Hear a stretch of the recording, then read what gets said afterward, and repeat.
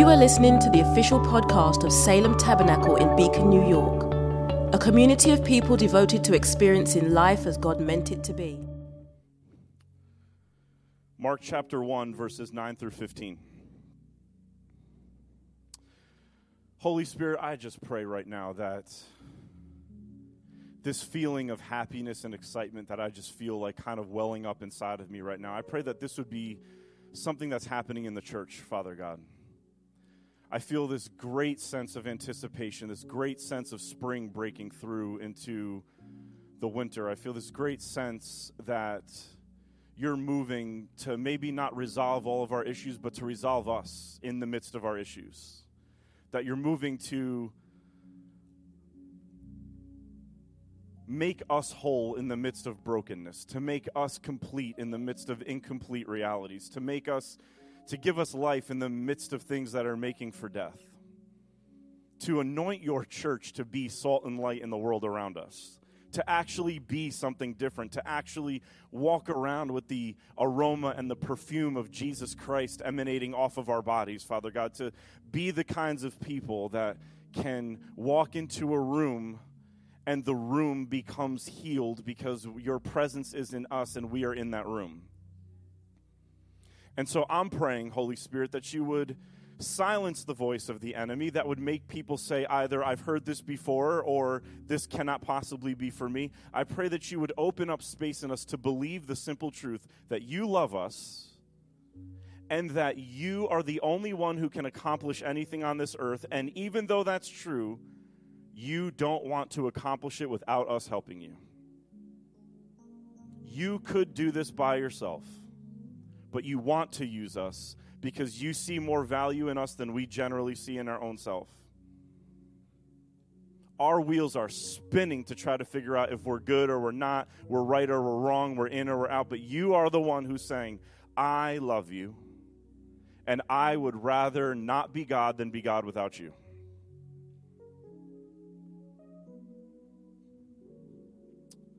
Mark 1, 9 to 15. In those days, Jesus came from Nazareth of Galilee and was baptized by John in the Jordan.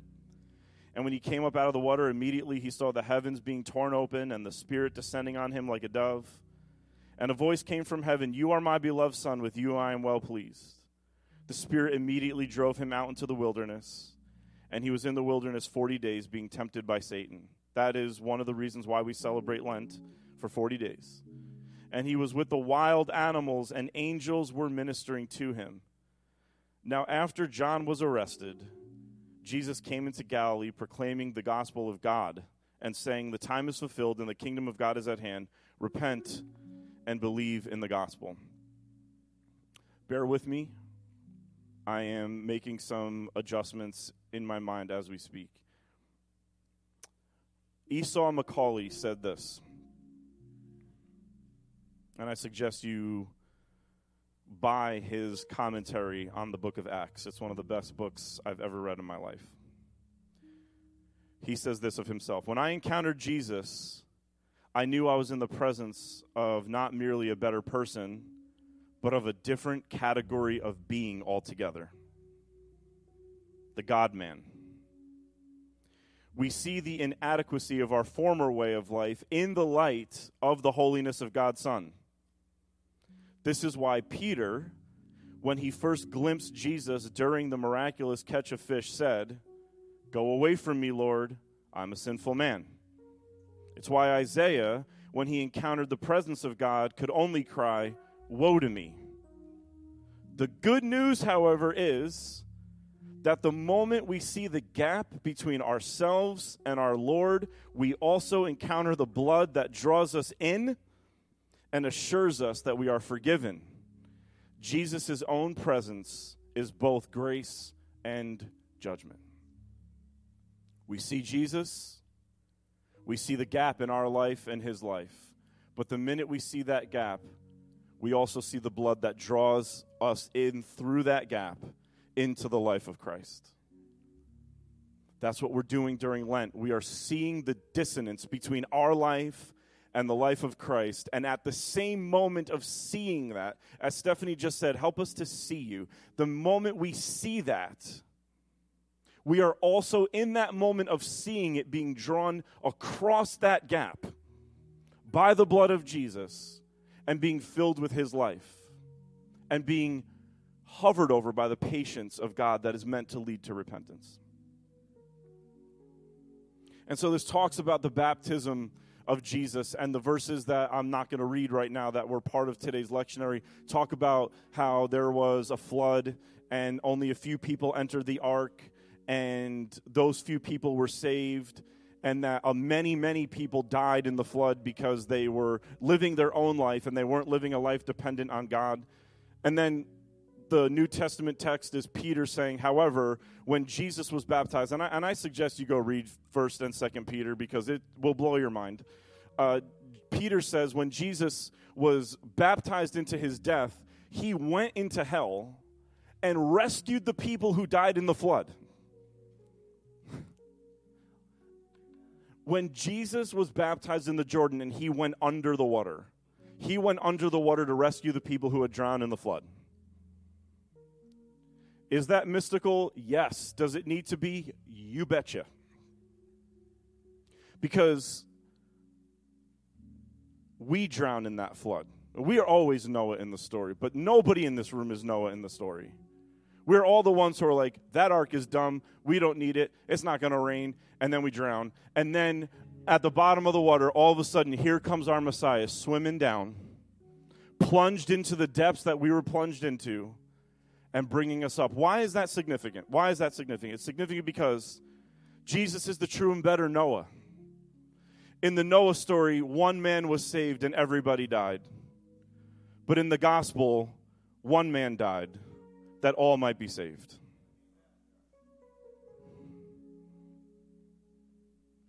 In the Noah story, the ark was opened in the side so that one family could go in and be saved from the water. Everybody say from the water. But in the gospel story, the true ark of the true ark of the covenant and the true Noah's ark himself was pierced in his side, like the ark had a door in its side, and this time no one went in, but the water gushed out to save.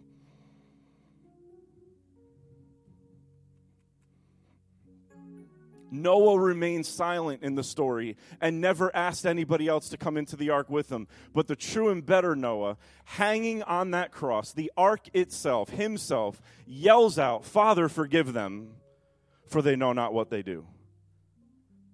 And whatever you are about to plunge them in, Father God, you better plunge me deeper because I'm going to get my kids.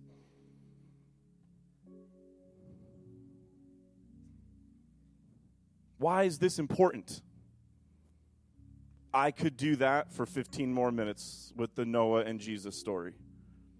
And I was going to until the Holy Spirit messed us up. But we are fasting for 40 days. And I won't tell you what I gave up, but I'm really glad today is Sunday. I am really glad today is Sunday. I know I'm ordering as soon as church is over. Happy early Easter to me. We're fasting because we're making room for God in our life. We're reading this book and writing down each day something that we're anxious about, that this chapter may be healing in us. And we're gathering on Wednesday nights to talk and pray about what we're writing down. We're doing this because we're trying to carve out room in our life because we need to be more dependent on God and a little less dependent on our own abilities and sensibilities. So this story of Jesus getting baptized is scandalous to what we would want our view of Jesus to be. We would want Jesus to be a self-efficient human being who makes life happen and he's not dependent on anybody. Because that would tell us then I don't need to limit myself to being dependent on anybody else. I could do it on my own. But unfortunately, from the moment he is placed in a womb, from the moment he is placed in a manger, from the moment he needs to be taught how to eat, how to talk, how to walk, from the moment he is led by the Spirit to be tempted by Satan in the wilderness, the moment he has to be baptized by somebody else, We don't see a God who can pull himself up by his bootstraps and do it on his own. We see a Messiah who says the best life is a life where you're interdependent on each other. If you are doing it on your own, it is not the Christian life you're doing it in. So how does that actually matter, though? The first thing I want to say is, and I am skipping around, but we need to be dependent on God. Why? Because Jesus didn't start his ministry before the Father affirmed him, before the Holy Spirit led him, and before angels came and began ministering to him. Ian, you are dope for getting this up there that fast, man. Good job.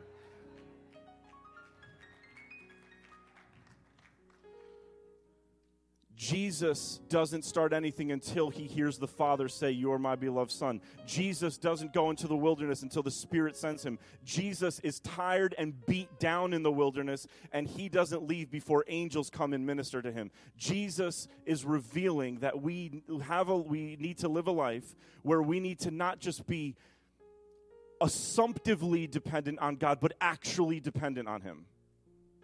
Jesus waits for God to speak and the Holy Spirit to move and angels to show up before he can be who he truly is. And I'm telling you right now, we all move far quicker than Jesus did. One of the ways that we reject being dependent on God as Christians is we assume that we are. Just let that hover for a moment. You know I'm dependent on food. You should see my face when I see food. Oh, you know I'm dependent on it. I had my brother over last night to watch hockey, which just for me was an excuse to have some good food. And Jacqueline, you know the kind of food that you make when people are coming over where you just put it all in the oven and it's finger food, and no matter what comes out, you're eating it. Like if you see my face in that moment when the foil comes off the plate, and I'm talking about 11-year-old food. Like I'm talking about like pizza bites, bagel bites, curly fries, right? Like chicken nuggets that are the alphabet, and I'm eating the whole entire alphabet, capital and lowercase letters. The way we look at our vices is the way God wants us to look at him. We assume God and indulge in other things. We need to be indulging in him and assuming he'll take care of us in the other stuff. So the question isn't, am I dependent on God? Of course we are. But the question is, do I actively show a passionate approach for him before I move, before I think, before I speak, before I make a decision, before my feet hit the floor? Is there a hunger and a thirst in me that says, God, between this bed and that floor, I need you to even have my feet hit the darn ground because I will do it wrong without you. The stakes are too high in my life. There are too many people dependent on me. There is too much pressure to provide. There's too much pressure to live. There's too much cultural pressure and political pressure and adult versions of peer pressure. I need you now or I'm not going anywhere. Right? What did the people of Israel say? Unless that glory lifts up off that tabernacle, we are staying put. We need to have that. Not an assumed passion for him, but an enlivened one that he is healing and making real. Doesn't matter how long you've been walking with him for. Some marriages are suffering simply by the virtue of the fact that we've just been together too long. Having time in doesn't mean things are getting better. It may mean that things are getting stale. So fast and pray because we need to be dependent on God. But then there's more. We need to be dependent on God in place. It says that Jesus came from Nazareth in Galilee. That's not just a small little line. John, this is going to come from our conversation. I'm not going to say anything specific, but this is about our conversation that we had before church. So many of us, and I will fight back tears on this because I want to keep this like mojo that I have going right now, but so many of us are looking at our place, whether it's our job, our house, our moment in life, what we're capable of, who we believe we are. Like, we're looking at our place. Somebody said about Jesus, can anything good come out of Nazareth? And the answer is yes. You have no idea how much good can come out of Nazareth. But every day we ask, can anything good come out of this job?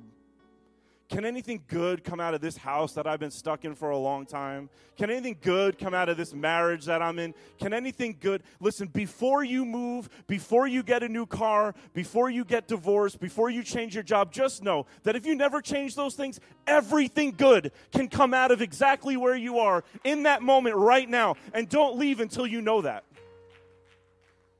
You don't leave to go find him. You leave because you found him and he's sending you someplace. You're not chasing a feeling. You're not chasing success. You're moving in the Holy Spirit, not to find him.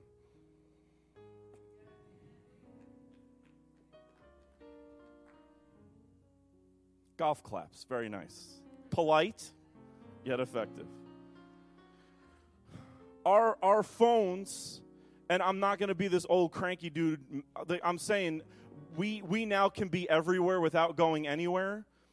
And so the place where we are is now becoming fundamentally less important because we can go other places while we're in the place we're in. And so all of a sudden I could be at my job without having to leave my house. I could be with my family. I could be with Bishop Quentin Moore in Kansas without him getting on a plane or me getting on a plane. And that's really good. But one thing we have to guard against is because I can be other places without going there, I start to devalue the place that I'm in because it doesn't feel as important as it used to. And I start to skip past God in place. It's not my house on High Street in Beacon. It's not my job on Delavan Avenue at Salem Tabernacle. It is God in those places. It's God in those places that makes them deep. I'm going to move on. I don't want to, but I'm going to move on. There's more. We have to be dependent on God in others. Jesus went to be baptized, and John said, no, I'm not going to baptize you. And Jesus said, it has to be done this way to fulfill righteousness. What does he mean? Well, one of the things he means a lot of things. One of the things he means is, I am not going to portray myself as living a life that I can live on my own. You have to dunk me. But you're going to baptize everybody, Jesus. I know, but I need to be baptized. And so Jesus had another person put his hands on him and plunge him into the water. And whenever you get baptized, you don't dunk yourself. You see these clips of churches where people are going down a water slide into a tank. That's nonsense. You don't plunge yourself. You don't marry yourself. You don't give yourself communion. You don't lay hands on yourself when you need healing. The whole Christian life is designed to be plunged into a community where you need people to do this stuff so that it happens in your life. We have to be dependent. And for some reason, we don't marry ourselves, we don't plunge ourselves, we don't take Eucharist by ourselves, and we don't come to church on Sunday and worship by ourselves. But for some reason, we think we can read the Bible by ourselves. We can't. Look at what it says. I do want to read this one. Look at what it says in Acts 30 and verse 31. So Philip ran to him and heard him reading Isaiah the prophet and asked, do you understand what you're reading? And the man in the chariot said, how can I unless someone guides me? And he invited Philip to come and sit with him. Now listen to what he didn't say. He didn't say, I can understand what I'm reading on my own.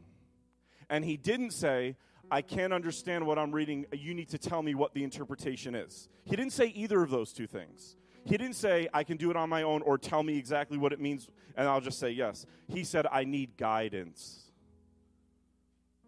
You don't need people in your life. Well, you need people in your life, so don't fly solo. You don't need people in your life to make you passive and just download information that you have to say yes to. You need people in your life to guide you. I need people in my life to guide me. To guide me. One of the things that has made me feel safe in my relationship with Bishop Quentin Moore is one of the first things he said is, I want to be your authority, I want to cover you, I want to guide you, but nobody knows your church better than you do. I will guide you in your decision making, but I'm not going to make them for you because you know those people better than me. That's a healthy guidance. We need guidance. So the question I have is, do we invite people into our chariot or are we just charging forward, fighting on our own? We are fasting because we need to make room for the humility where we need the influence of others in our life to live the Christian life. We're not in each other's life to simply tell each other the news without that person having any say. And we're not in each other's life to just offer help to other people. We need help from each other. Yes? It's not everybody's favorite moment, but yes. We need help from each other. And we need to do more than just tell each other the news of what's happening. You're not accountable to somebody if all you do is tell them the decision you made before you made it. There's no accountability there. That's just broadcasting. That's just editorializing. That's just CNN breaking news, and you're just telling people the news. That's not, hey, I'm thinking of ... What do you think about my thoughts about that? Okay. We need to be dependent on God in creation. Jesus was with the wild animals. Why does it say stuff like that? It's because Jesus is the true and better Adam. He's the next man of the garden. He's the next one to name you, to name me, and then to also reestablish relationship with the created order that he created first before he created us. Adam and Eve turned the garden into a wilderness because they used creation for themselves mindlessly. Now, I need to say this. This is something I have to say. When you hear people start to talk about the environment, what happens is we hear it through the political triggers of the day. God, I wish I could walk around right now. Whew. Listen. I'm Italian, and so I just feel like I really need to. But there are things in the Bible, there are things in theology that sound like what we would call politically liberal, and there are things in the Bible that sound like what we would call politically conservative, but they're theological things. They're not part of those systems. They sound like them sometimes, but the problem is when we hear a theological point and we hear it through the lens of a political party and we start to say things like, well, that sounds conservative or that sounds liberal, I want nothing to do with it. We have to move those categories over here because theology is its own category. He gets us. This commercial that came out. I love it. You want to know why? Don't judge me. Hold on. Because I think it's a prophetic moment for the country. You know why? Because the people who fund that commercial are extremely Christian conservative. The commercial is extremely Christian liberal. So you can't say yes to the part you like without saying yes to something you don't like. And you can't say no to the part that you don't like without saying no to the part that you do. That sounds an awful lot like the way Jesus operates all the time. People are like, oh, the commercial was great, but the funders aren't. And the other people are, oh, man, the funding is great. I don't know why they would fund a commercial like that. That turmoil is because we do politics first, then theology, not theology first, then politics. So when I talk about things like creation and the environment and the way that we can use it and abuse it, it's not a political matter. It's a humanitarian gospel issue. There's a reason why Jesus, upon raising from the dead, is a gardener before he's anything else. There's a reason why Jesus, before it mentions angels, it mentions him being with the wild animals. There's a reason why the word cattle is the last word in the book of Jonah. Not people, not Jonah, not God, cattle. Because everything, our relationship with each other and our relationship with the ground needs to be restored. Keep in mind, God never cursed Adam. Cursed is the because of you. We're dependent on it. We're dependent on it. Those cheese sticks I ate last night, someone put them together. Someone got them from somewhere. They may be a bit processed, but you get the point what I'm trying to say. They're not like farm-to-table cheese sticks or anything, but you know. But we're dependent. We're dependent on people who are working outside. We're dependent on what happens with the trees and the water. We're dependent on, we are responsible for getting those things to people who don't have those things, because systems pull them and get the rich richer and leave the poor in squalor. And that's why we fund missionaries who bring that stuff to other people. It matters. And then finally, we're dependent on God in hope. I really want you to hear this because it brings everything together. After John was arrested, Jesus began to preach and teach. I'm going to say that like 2 more times. After John was arrested. Everybody say it with me. After John was arrested. One more time. After John was arrested, it says that Jesus began. Have you ever felt like your efforts might run out for the task at hand? Am I the only one? Have you ever felt like what you have to give isn't enough for the situation that you're facing? After John was arrested, Jesus began. When your ability is arrested and pushed down and it runs out, Jesus begins. As a matter of fact, until what you have to offer runs out, Jesus can't begin.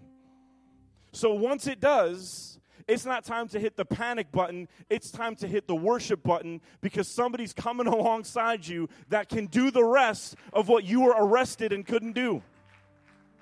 He's the God in hope, and we are dependent on the God in hope. Why? Because he is the author and the finisher of our, say it again, he's the author and the finisher of our, he's the what? Author and the, you didn't come up with your faith on your own, and you won't end your faith on your own. You have it because he gave it to you, and it will grow because he's going to make it grow, and it will harvest because he's going to harvest. He is the author and the finisher. And if we think that we authorize or finish anything in our life, we are not dependent enough on the Holy Spirit.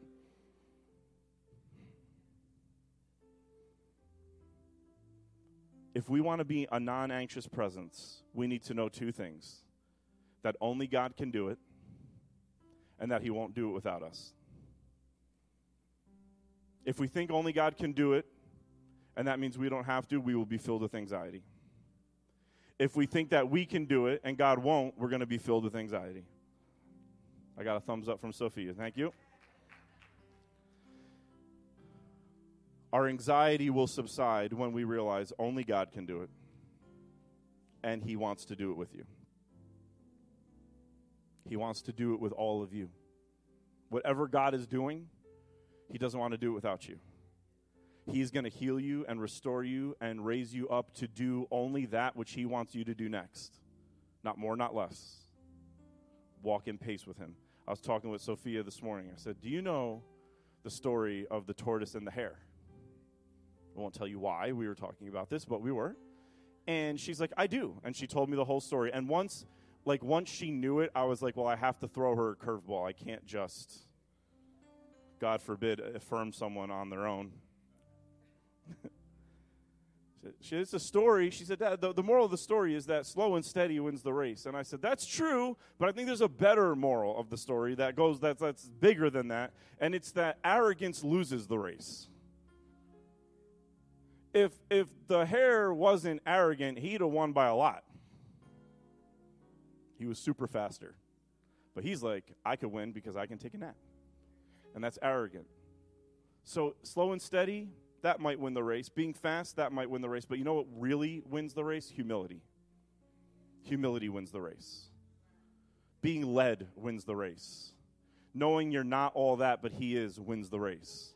Knowing that when you run out, he begins. That's what wins the race. Knowing that you won't be healed so that you can minister, but you will be healed as you're walking into your ministry. You won't be healed so that you can get promoted. You will be healed as God is bringing you into it. Like I said, you don't come up here to get healed. You start to get healed as you walk up here. Jesus didn't redeem the world once he actually died on the cross. He redeemed it once he put that piece of wood on his back and started walking that long, lonely walk up to Calvary's Hill. The world was being redeemed every move he made. Let's stand to our feet this morning.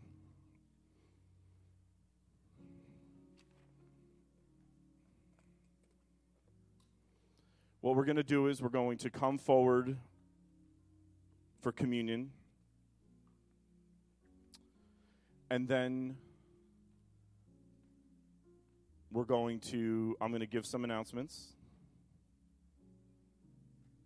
And then our very own Tiffany McDonald has a special presentation. And after that, Jacqueline will dismiss us. So what I'm trying to say is, when you take communion, please don't go to the parking lot. It's 11:05 a.m. Break the habit. Stay in the room. It's going to be okay. We're going to be out of here early. Even if the Holy Spirit does more, He's going to give us some time back. Okay? Heavenly Father, as we get ready to come to your table, we pray that you would forgive us of our sins. We want to come to your table in a worthy manner, not an unworthy manner. And so we just pray that you would forgive us of our sins. Forgive us of the sins that we can name. Forgive us of the sin of thinking we know what all of our sins are. And forgive us of those things that are dark in us that we are not aware of yet.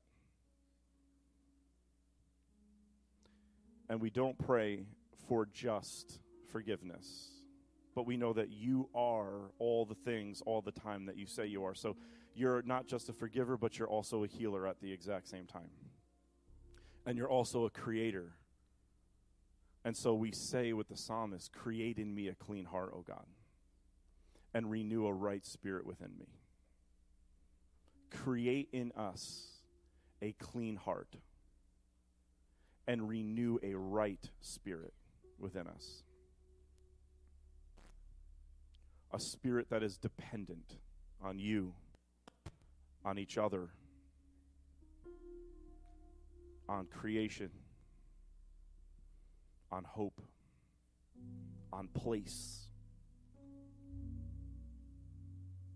Forgive us of looking elsewhere for what you're always revealing where we are, when we are, and how we are.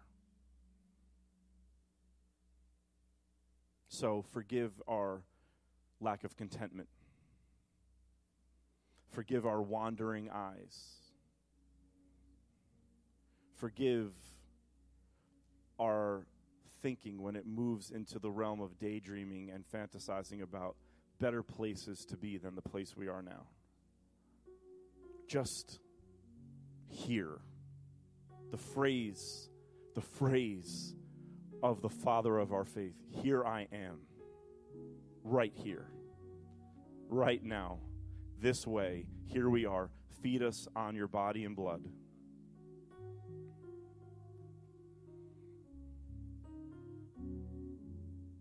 And restore in us the joy of your salvation.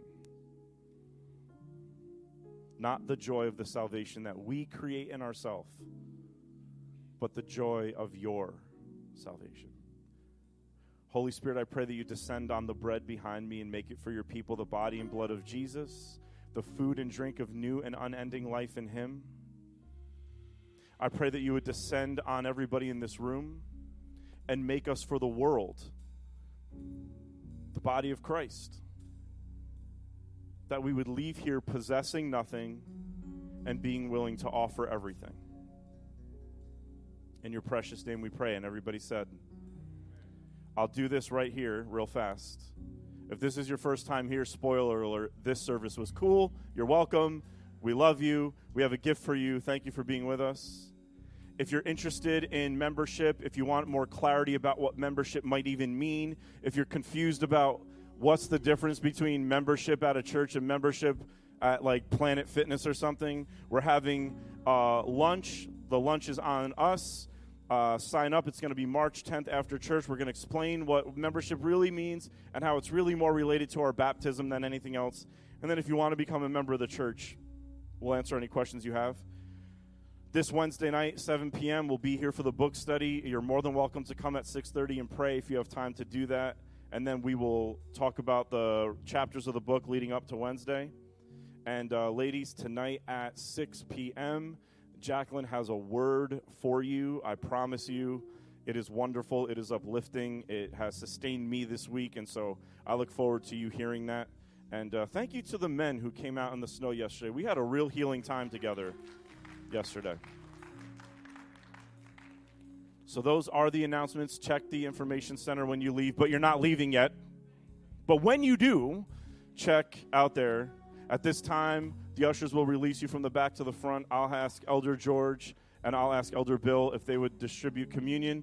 Come and take communion, head back to your seats for a moment, and we will continue to worship together. Thanks for listening to the Salem Tabernacle podcast. For more information about us, including gathering times and our location, check us out online at salemtabernacle.com.